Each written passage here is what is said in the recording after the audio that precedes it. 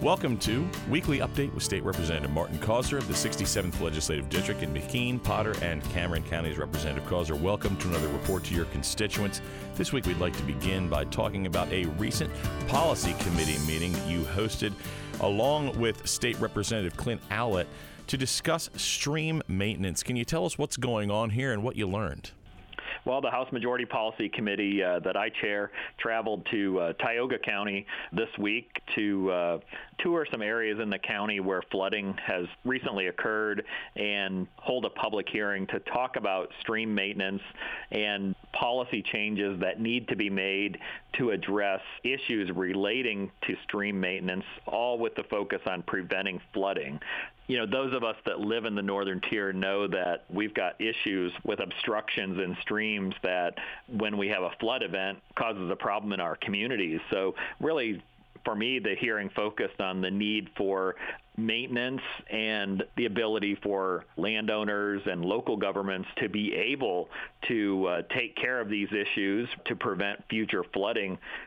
We were able to see some of the obstructed streams and what happened in some of these areas, such as the Knoxville area in northwest Tioga County. And we also had some of these same issues over the summer in northeast Potter County up in the Harrison Valley area. So for me, this was a very informative hearing. It really helps us as we go back to Harrisburg to try to craft some policy solutions to these problems. It was a very well-attended hearing, and I want to thank everyone that participated. And speaking of coming back to Harrisburg, next week the House returns to session to tackle several issues, one of which being rural broadband, which you have been working on for the longest time. Can you tell us what's the latest going on here? What's the House going to be addressing, and what's the latest on rural broadband? Well, we've got a number of issues on our plate, and one of them being broadband. We are currently scheduled to consider House Bill 2071 that I'm the sponsor of. It would create the Pennsylvania Broadband Development Authority, really as a comprehensive piece of legislation to do two things. This broadband authority would create a comprehensive state plan for broadband all across the Commonwealth. They would be the single point of contact for broadband projects and would provide funding for broadband projects across the Commonwealth. And I think those are the two keys: coordination and funding. And this legislation will utilize the federal funding that's coming down. Each state is immediately able to secure $100 million.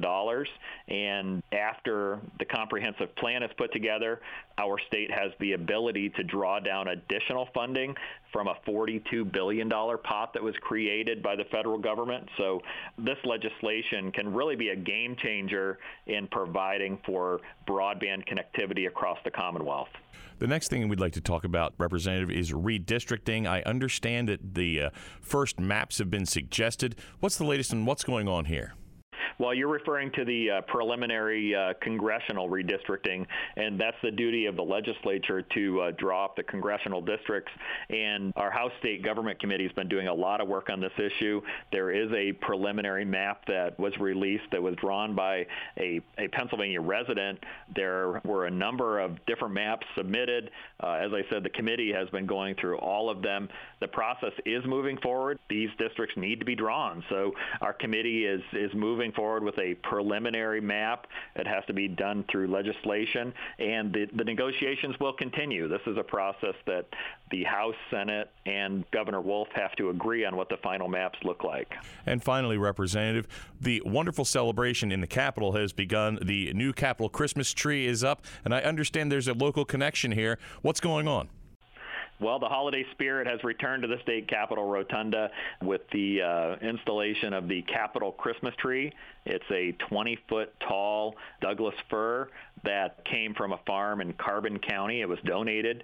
The tree has handmade ornaments that came from Pennsylvania senior citizens and from preschoolers. And I want to point out that the Oswego Valley Senior Center in Shingle House provided ornaments for the tree. So it's a beautiful tree. If anyone gets a chance to come to the state capitol, and if you'd like to see a picture of it, you can see that on my Facebook page at PA State Rep Martin Causer. Representative Causer, thank you for this informative report to your constituents, and tune in for another weekly update with State Representative Martin Causer.